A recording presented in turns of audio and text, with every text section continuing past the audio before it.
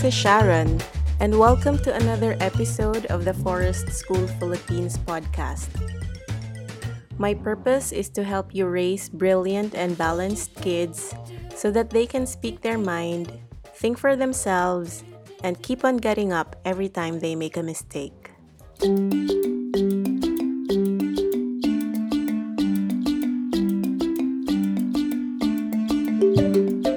Previously, you learned about the fifth principle, which says that it is run by a qualified forest school practitioner.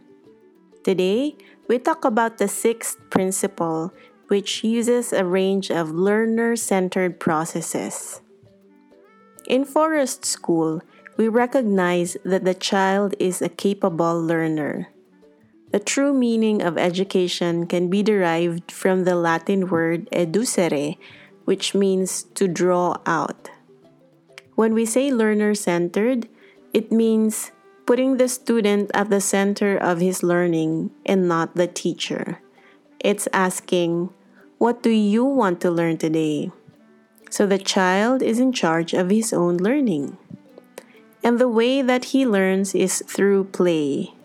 According to Jean Piaget, play is the work of a child. By nature, children have the desire to explore, to ask, to discover, to experience. When we support this and make it fun for them, it leads to a lifelong desire to learn. A child who is engaged and believes he can contribute has a positive attitude towards learning.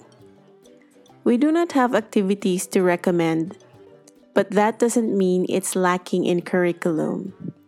We do not have lessons or activities. That is for the child to decide. What a forest school leader provides are opportunities and experiences.